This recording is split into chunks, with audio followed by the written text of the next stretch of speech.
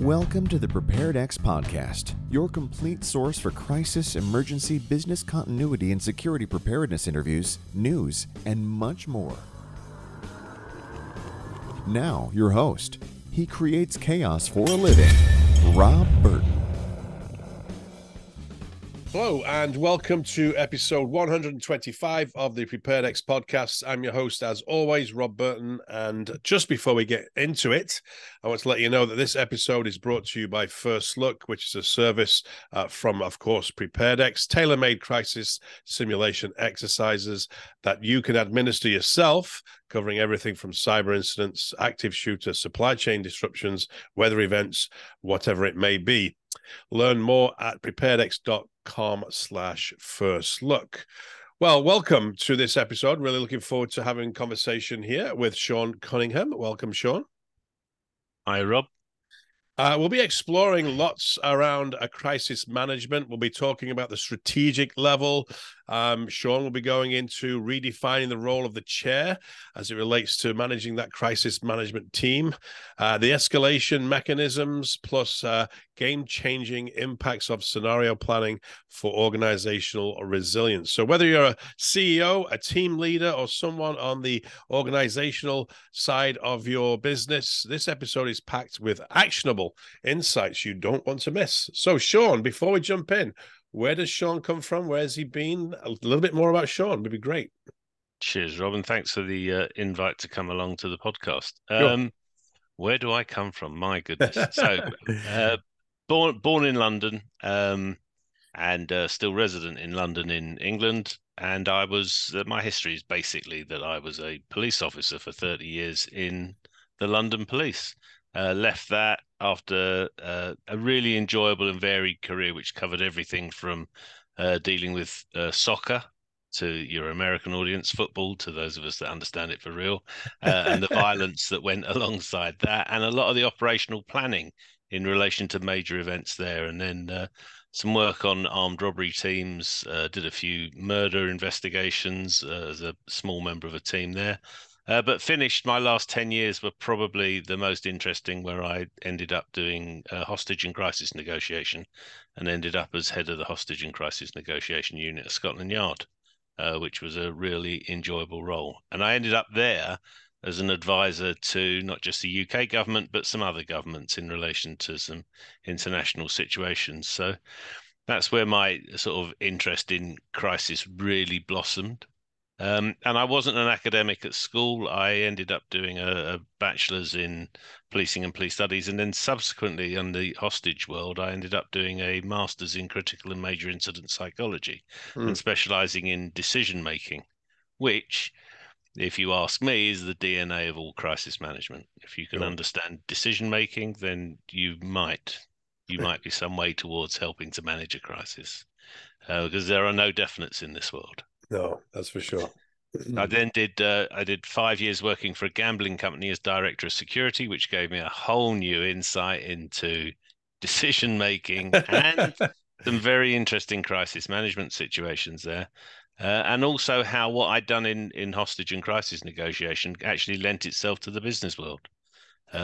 So some major stuff that was going on there in business terms that I was able to help out with. I then did 5 years as a consultant working for a major consultancy, global consultancy, where we advised FTSE and Fortune companies in terms of crisis management. I taught mainly kidnap management there, but moved into crisis management. And then I now work for a company called Vestas, who make wind turbines, and I am their group crisis manager. Great, wonderful. Well, appreciate the context there and the background, and your career has brought you to this point in time where we're able to get together here. We've had some great debates on LinkedIn with regards to the wonderful topic of crisis management, and I'd like to jump straight in with identifying what the strategic level actually does in a crisis. I know we've had this discussion a couple of times. So as it relates to specific responsibilities and actions at that level, how does this differ from the operational or tactical levels? I just to give you my spin on this, and I'm just going to say this: everything here, as some wise people write on LinkedIn, everything here is my own view. Right. albeit shaped by what I've read and what I've been through. Done. Yeah, right. But I got really hacked off with quite a lot of crisis management training and the stuff that I've seen in the police and outside, where when people said, "So what do the strategic level do?" and they said, "Oh, they make the strategic decisions," and I used to say, "Well, what are they then?" Right. Being a stupid person, I like to have these things spelled out for me, and people went, "Well, they're just the big decisions," and it was just rubbish, really. One of the joys I've got at the moment is that I'm no longer a consultant. I'm actually putting into practice what I've been saying to people. And I found that the strategic level was left to catch a cold, really, because they were just left with the big decisions and they were making it up as they went along. Sure. And that's been true of a lot of crisis management, really. I mean, Rob, you've been a real gentleman in terms of my critique when I throw you an email occasionally, and I think other people are getting used to it that I'm just a bit of an awkward sod. But I'm only trying to make things better. For the strategic level, I broke down what I thought or what I currently think are the five major things that they need to do in relation to any crisis. And the first thing that they need to determine is whether they own a crisis. And you ask an audience this when you run a crisis exercise, or even when you're speaking to a sponsor who might have employed you, Rob, to write a crisis exercise for them, is what sort of crisis do you want? And they're left with that. Barry Schwartz does a great TED talk, a good psychological experiment on the paradox of choice. Is, well, what do I choose? They're kids in a sweet shop. So you need to break it down for people and say, well, there are crises you own and crises you don't own. And then of course, there's the Venn diagram of the middle section as well. So a crisis you don't own is like a pandemic, nothing to do with you. You're now just managing your ship through the crisis waters. A cyber attack on your firm is a crisis situation you own. A kidnapping is normally of your staff is a crisis that you own. But you'll go into things where you might be in a joint enterprise with someone else, or it's not something that's specifically you. Multiple person kidnappings is quite interesting from my old perspective, because it might be your person who gets kidnapped and their taxi driver, and that means you've then got two different families and two different companies that are involved in that. So you have a mixing. That ownership helps a strategic group realize how much of this situation they can work towards, and what they can do about it, and how much responsibility they bear from it. The second thing is scale. Scale, I've really just made as easy as possible, and these are only guidelines. These are not finite lists. Um, but effectively, you can look at it in geographic terms. So that's pretty much everyone's first go: is it global? Is it regional? Is it Right. countrywide? Secondly, is the severity. Are you dealing with a tsunami? Are you dealing with a 9/11? Are you dealing with a Wall Street crash? Are you dealing with something that's financially huge? And then the third one I always go for is sensitivity, because if you're dealing with something like a blackmail that's going on of one of your execs, or a sensitive issue where one of your execs has said something inappropriate in the wrong circumstances, then it's not an issue that you're going to want a huge crisis management team for. Right. Which is interesting. One of the questions I get asked frequently, what size should your crisis management team be? Which, of course, I can always say, well, how long is a piece of string? Right. Yeah. So the Yeah. more sensitive it is, the smaller the team. And actually, when you speak to people, they've run small crisis management teams, but they think because it's small, it's not a crisis management team, but it should abide by the same rules. Sure. Next thing they should do is, this is the strategic group, is pick a chair. And when you ask them to pick a chair and you ask them why they're picking that chair, predominantly, in my experience, they've always said he, because they always use gender specific language, because they always think it's a man. They also think the chair is the sole decision maker in the crisis. So it's almost like the chair has become accountable. So I've now got someone I can cut the head off, it's which is ridiculous, really. Right. And I'll move on to a bit more about that when I speak more about chairs. But never, when I've asked strategic groups, like, if you're asking for a chair, if you want someone to chair your group, what do you want as a chair? I want someone who's calm, someone who can make decisions, someone who can show leadership, someone who has got authority. And they never ever say someone who's trained to chair a crisis management meeting, Right. which shows no one is aware that you could actually train to chair a crisis management meeting. Fourth stage for them is to pick an objective. And this is where and I'm hoping that any of your listeners or people that listen to this podcast subsequently come back and challenge on this. I advocate that a strategic group should pick one objective for a crisis management team and not multiple objectives. Mm-hmm. I appreciate I'm dealing with bigger firms, but the crisis management team should be dealing with the crisis and they should be bubbled away from the crisis. So I learned this from a senior police officer that I work with in terms of policing a major event. And when we were policing this major event, we said if a crisis happens, we had a crisis team set there just to bubble off that incident so we could carry on policing the main event. And that was a lesson I've sort of taken on with me, which is, if I'm now in a company and we have a crisis, I bubble that crisis off so that someone gets on and deals with it and the rest of us can get on with running the company. Mm-hmm. And that's what a lot of people don't seem to understand. They need a single objective because the strategic group's got to communicate clearly. If the strategic group communicate multiple objectives or a complicated objective, you've left the chair and the crisis management team with no chance of making a clear decision. Can I just have a quick question on that? Yeah, sure. Could that be, so if they've got that one objective and that objective, throughout that, period is, they've achieved that objective, could they then get another objective if the crisis continues? So it would be, this cycle that continues, but they would need to make sure that objective obviously has been, Well, there's two ways that it resolves. Number one is you've given us the objective, which is resolve the problem by whichever means, and we've done that. Or number two, the environment has now changed drastically, and therefore I need to come back to you and you need to reset the objective. Sure. Here's the interesting thing, and I use these quotes a lot, Winston Churchill said, I don't have the time to write a short letter, which meant he would write massively long things because he could just do a stream of consciousness. And then you find out Mark Twain did the same. And then I think it was actually Blaise Pascal said it in about 1600 or when it's 1700. Yeah. Everyone's understood that it's really, really hard to write a short note. One of the things when I worked with governments years ago was all of that attention to detail about trying to bring something down to a small and concise statement is one of the hardest things you do. It is that you've got to kill your babies. You've got to actually say what it is you want doing. Right. I've worked with executive groups and they hate being dragged down to, now make the decision. They go, no, I'm really good at making decisions. Well, make it. Well, no, that's uncomfortable. So. Right. Yeah.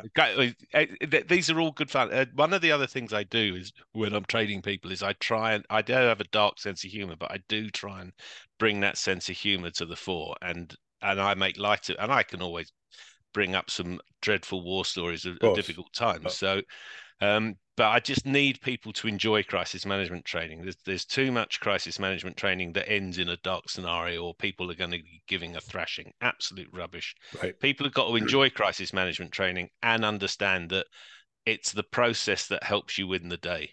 Yep. It's not, these are not whodunits, you know.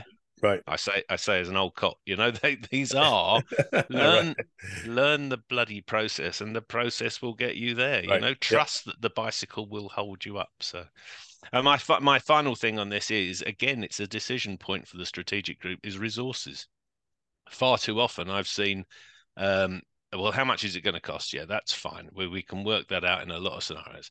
But then the resources they abuse tend to be the humans. And actually, when you say I'm going to have a crisis team, then cut people out from their day job and send them to deal with the crisis. Don't say we're going to deal with the crisis at 7 in the morning or 7 at night, and we're going to do our day job during the day. That's not how it works. Right. Yeah. I really like that. Going back to that enjoyable. Make sure it's enjoyable. In the scenario planning world, we like to round that scenario off. There's so many times where it'll just end with, you're in the middle of this thing and it ends. We like to round the story off. We like to, we transition into recovery, right? And what's that look like? We have that conversation, but all too often we spend too much time at the beginning here in the instant response and managing the event that we don't think that there's going to be a new dimension afterwards, whatever that might look like. But again, we like to round that story off, bring it to a conclusion in a way that's beneficial to those that are not going to walk away. This comes from the military background, same as you from the policing. Don't leave them on a low. leave them on a high. Give them some good pointers to go away with. Good, and then they're more likely to come back for more, right? Yeah. I had a joke I used with a lot of my courses. So I ran hundreds of courses when I was a consultant, hundreds of courses a year. And especially when the pandemic came and it moved online, it actually seemed to run more courses because that all moved that way. And a great line that many people who have heard me rabbit on as said is, I am never going to write a book because I just don't want to write a book. But if I did, it would be called Enjoy the Critical Incident, because unless you go into a crisis with a view that this is an opportunity to shine and this is an opportunity to enjoy yourself, you're unlikely to do as well as those people that walk into it with fear or with that kind of Maslowian, I've got to look after myself first. Right. Yeah. Just not going to play the game. So yeah, you're good. Great stuff. Okay, redefining the role of the chair. Yeah. I think this is a great topic. I know when we had our conversation in the lead up to this, I love this one as well. Other aspects of the role that are traditionally overlooked but critical for effective management during a crisis. Yeah, I mean, so my whole concept of the chair is that the chair is not the man at the front of the longboat. Yep. It's not the guy standing behind the person beating the drum so that everyone can row in time. The chair is actually a facilitator. The chair is there to bring the best out of the team. Yep. And I use an image of for which I was much criticised by some dear friends of mine because I just used icons of PowerPoint. But I have a farmer with sheep, and that's effectively what the chair of meeting is. But they're not sheep. People around the table are not sheep. They're actually brains. Yep. And you're there to farm the brains of the people around the table. So if you had a crisis management team with 8 people, which is not a bad number, if you had a crisis management team of 8 people and 1 chair, the chair's 1 brain does not outweigh the 8. The 8 people have so much more to give. Sure. Yeah. And part of the chair training is this. There was a massive old gag that people used to use in policing many years ago at public order, which was that everyone keeps banging on about leadership training. Actually, what we need is some follower training. And you actually needed to train people to follow what the leaders were saying. And there was out of that humor, has come to me a sense of reality is that so for chair training, I actually train them not to do things like, the availability heuristic. Don't say what you're thinking first. Get to hear what everyone else says. Oh, sure. Your job is to crystallize the thoughts of the whole group. Right. The team are not there to make your decision easier because it's not your decision, it's the team's decision. It's to make it as robust as possible. So you need to hear the good and the bad. Yep. I've just finished actually reading. Someone recommended me that book, Thinking in Bets. I don't know if you've read this. No. There's a really good thing in it, which is for a good group, you need two to disagree and 1 to referee. So your chair is actually a referee. You want some heat and debate, right? So alongside the chair training of understanding how powerful your words are, of understanding what your role is, of understanding the structure, of explaining to people what the decision-making model is before you get on with it, the other side of that is actual team training. And people have not identified, people say, oh yeah, I need someone from P&C or HR, I need someone from legal, I need someone from this, someone from that. And that's effectively all you think you need, but it's wrong. I've added to that list. You need a free thinker, and you need a free spirit, and you need a lazy person, and then you need what you want is a diversity of views. And there's been a lot of banging on about diversity, particularly for people from what I call the vocational services, the ambulance service, the police, the fire service, and the health service. There's a lot of talk about diversity, and it sort of always seems to be tinged as a negative. And actually, you read anything of note that says that the minute you have a crisis management team of 61-year-old white middle-aged men with golf handicaps between 17 and 15. I've lied about my golf handicap there. That we're all going to come up with the same idea. It's rubbish. Right. It's absolute rubbish. You need a diversity on that group. You also need team members to be told to play devil's advocate. If they don't have a view, then challenge it, Yep. And so with the chair training is about allowing everyone to get their say and making sure they've got the right time to say it and making sure they feel comfortable for it. And a new term that's popped up is psychological safety. And that's something I'm trying to weave into my work at the moment. That's the chair's job. The team member's job is to do the hard work and to come up with, and not win, but actually debate and Yes. and polish what is going to be the decision. Yeah. Yeah. No, I like that. I really, we looked at this many years ago as well. We found that, that there's a lot of leaders that, of course, want to, take control of the conversation. There's a lot of leaders that want to do everything. I remember we were in one exercise with a client, and the leader literally was documenting everything. The leader was talking. The leader was, literally doing everything. And we said, you're just going to burn out. It's not going to work out very well. And we found that those leaders that were, had the ears, the EQ over the IQ. If those emotional intelligent leaders that had the ability to go across party lines, dare I say it, as we come into a political year, those that could reach across throughout the organization and have that ability to listen and understand and bring those people together. So you're exactly right, and I love everything you said there with regards to that. One of the big things that I did do, which I do less now because physical assaults are no longer de rigueur, is as soon as I'm running a crisis exercise and someone is the chair and they pick a pen up and start to make their own notes, I grab the pen out of their hand and I throw their notepad away and stop them doing it. Because the minute they do that, they stop listening. They're not listening. Yeah, right. They're not listening, 100%. Secondly is the log keeper, if you get the chance to review other people's logs, people haven't had log keeper training. That's essential. But the log keepers are quite often given advice of just record everything. Yeah, and so they record banal rubbish, know. And, you go back to look at it, and I challenged Jessit. Jessit were a group, or are a group, around who in the UK they gave a lot of advice in relation to logs. And their first thing on their page about logs was logs are there to be scrutinized afterwards and can help learning. No, they're not. A log is there to help you achieve the objective.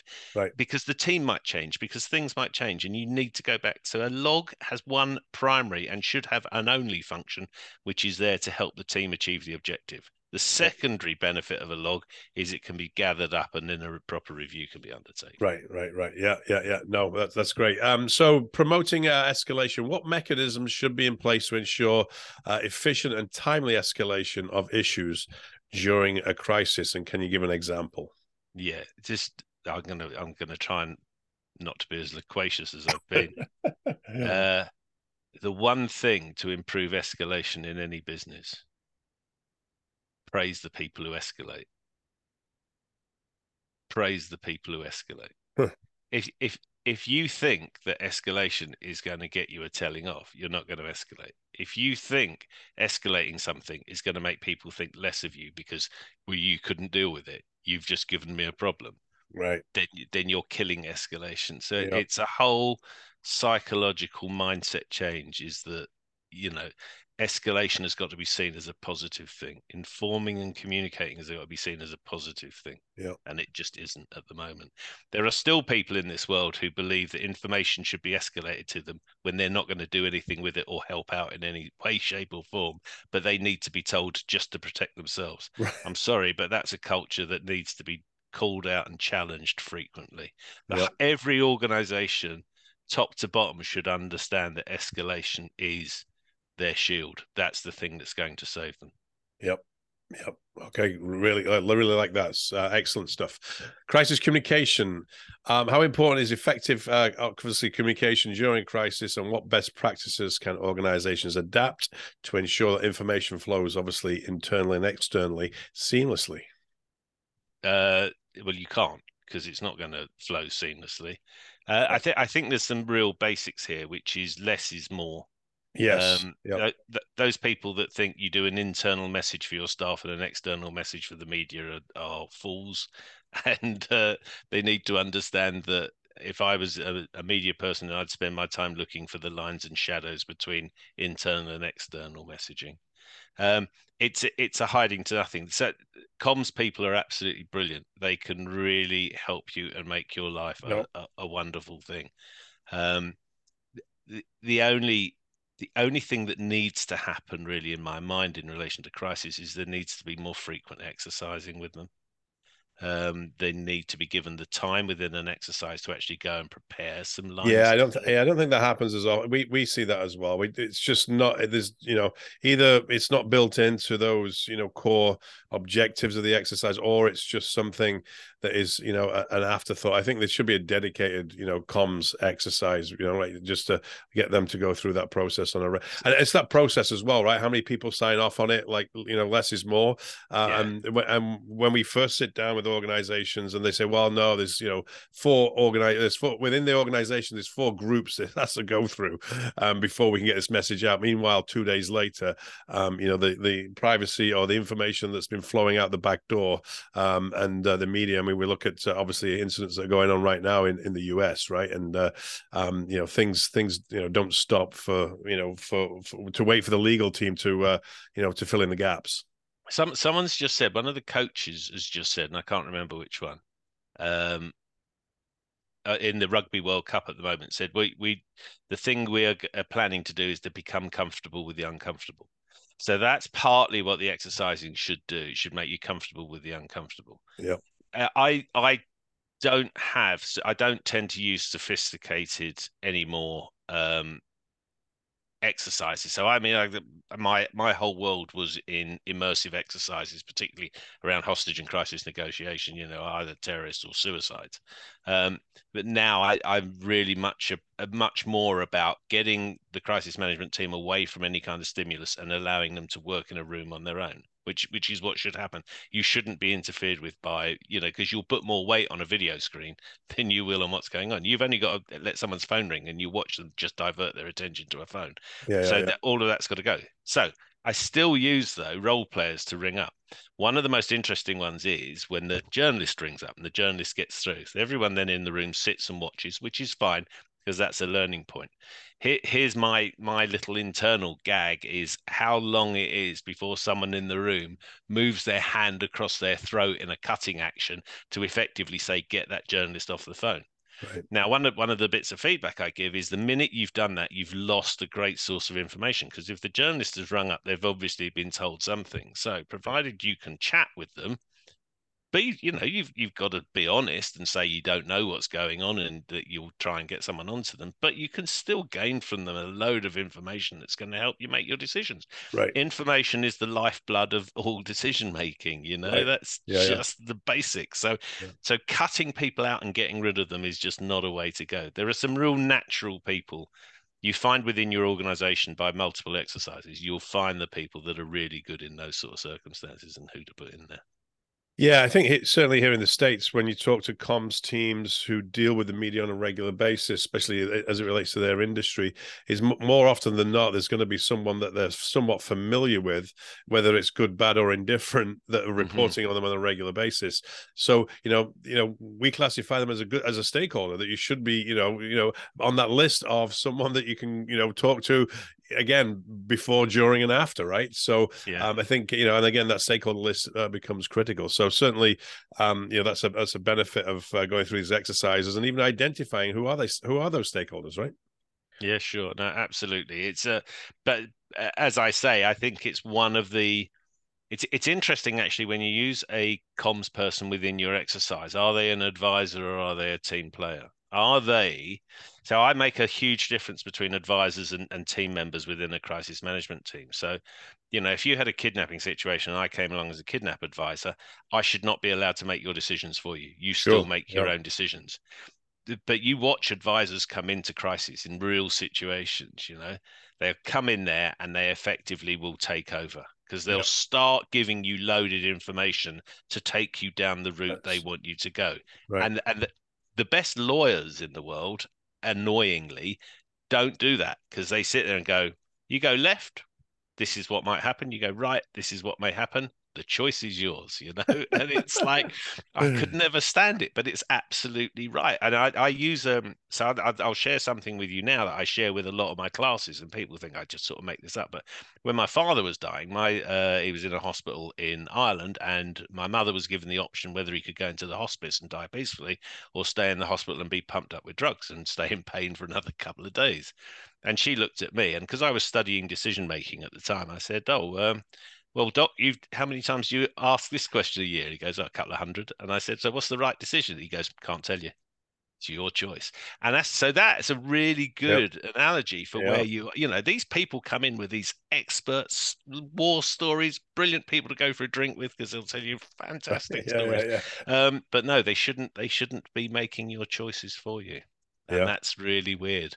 And I've had a COO in one organization say, "Well, if you're not going to tell me what to do in a situation, I don't want you."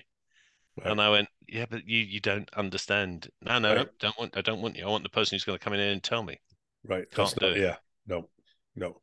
Because at the end of the day, you're not going to be there. When it comes afterwards for all the legal wranglings afterwards, and why did we go left versus right? We were there to give you the facts and give you, that's it. Yeah, Yeah. yeah, because it doesn't always work that way. Again, it's always bad this, when you just refer to the book you've just recently read, but that thinking in bets does talk quite a lot about no decisions are 100%. In fact, the person they say to have a bet with is the person who says they're 100% certain about something, because Yeah. nothing is 100%. So you should get on with them very quickly. Yeah, I remember in the military, we'd be out on the ground, and of course you'd have an ops room there, and of course the ops rooms, in my world anyway, was never say, go left or go right. They'd give you, if you do go left, you're going to go up a hill and over the hill, and if you go right, you're going to, but you're on the ground, so make that decision, right? So, but Yeah. yeah, that's good stuff. Good stuff. All right, moving on then. We've got a couple of more topics here: team preparedness and training. What kinds of training should a crisis management team undergo? And then, can you recommend any simulations or exercises that have been proven particularly beneficial? Yeah. So I'm very much into creating a kind of cycle of training. So one of the things I designed, which a few people took up, was what was called a gym model. So I actually do a crisis in in an hour. So it's three Yeah. 15-minute segments and then just rattle them through it. And you're never going to get through a whole scenario. So sometimes they are Sure. going to leave a degree of dissatisfaction, but it's effectively the start of an incident, the middle of an incident, or the end of an Yep. incident. Yep.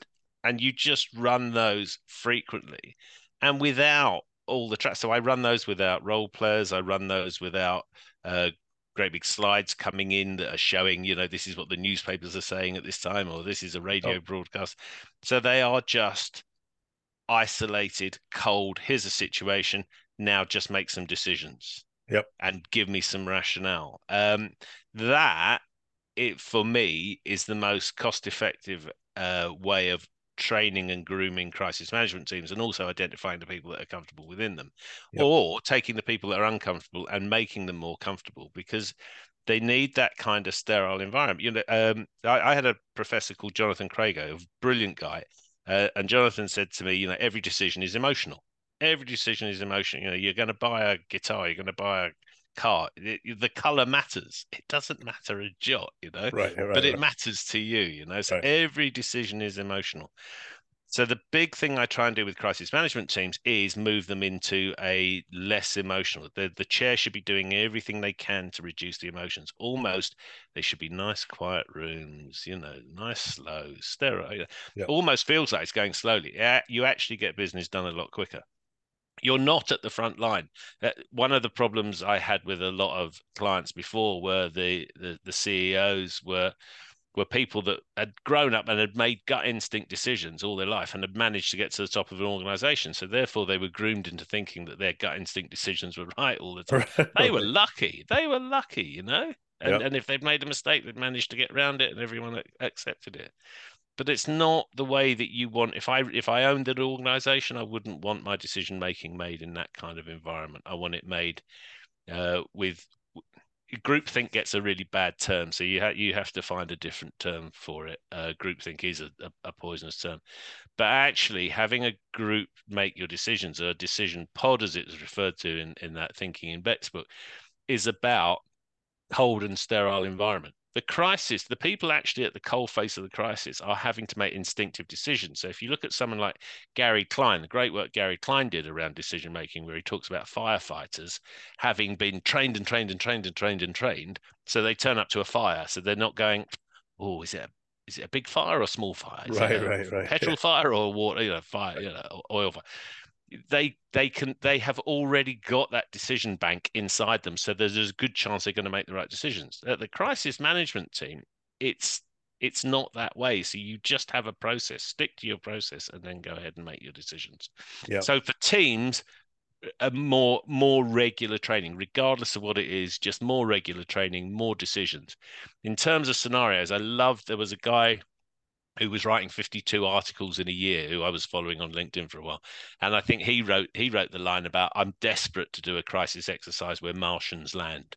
And it's because everyone goes, well, it's unrealistic. And the amount of time you have to spend with people going through an exercise, like your exercise sponsor saying, oh no, it needs to be realistic. I don't want them saying, well, that can't happen. Well, pretty much, Rob, we've seen everything happen. Anyone who says it won't happen, that's the person to have a bet with, because they're saying 100% this will not happen. Okay, let's get some money on it. Yeah. No, that's why we do this. Even many situations, some more recently, very recent, but one in the past where we were with an organization and we were doing active shooter, and it's like no. In the active shooter drill, it was one of their offices in Dallas. We were in Chicago. An employee said, "I'm going to the vehicle. I'm getting my shotgun. I'm coming back in." While we were in the exercise, and a couple of the people were before the exercise like, "No, we don't want to do this because this is this won't happen to us."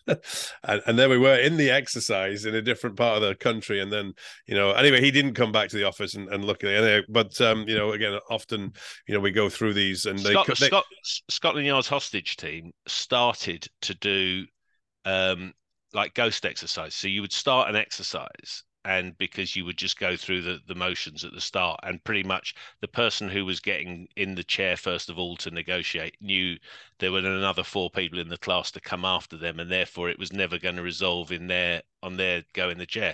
We started to put ghost exercises in that did resolve. So actually you had, instead of the 4 people going through one exercise, you had 2 exercises, and the thing would resolve at stage 1. Everyone went, oh.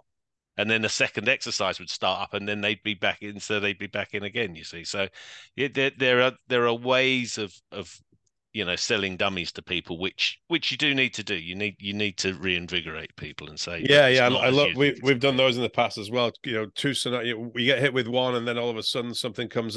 Again, these things, we've seen these things happen for real, and keeping people on their toes is certainly a big part of it. And the last thing I want to mention there on the keeping the environment calm as well. We always did that in the military, right? So same, I'm sure you did the same in the police there. That environment when you come into for the brief, right? You want to make sure that's a calm environment. We're coming back in. We're reporting back on what we're hearing. Not all around the world, though. You see, I've been to other parts of the world training people where they have live feeds as to what's going on, and it starts to affect the decision making of the senior group.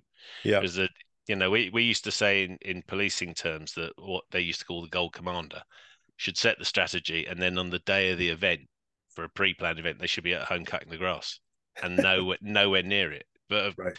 What people are like. Many of them couldn't keep away from a major event. So I still hear now where there's, it's like, oh no, we're going to jump on the 1-800 number, and the crisis team starts off with, 10, and it's all of a sudden it's 100.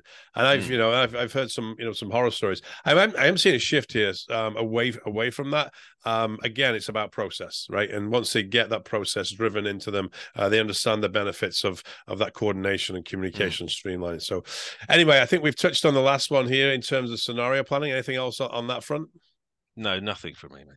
Yeah, great. Well, I want to thank you for your time today, Sean. I really appreciate it. If folks want to touch base with you, I'm going to add your LinkedIn profile, public profile here to your LinkedIn profile. So if they want to touch base, is that the best way? Yeah, absolutely. Perfect. Well, again, appreciate your time and love the conversation. Hope to continue it again soon, and hopefully we'll be seeing you again in the new year. Definitely. Take care, my friend. Thank you very much. Okay, thanks everyone. That wraps up episode 125. If you've enjoyed the podcast, give us a thumbs up, make a comment wherever you're listening to this. We appreciate it. Until next time, thank you.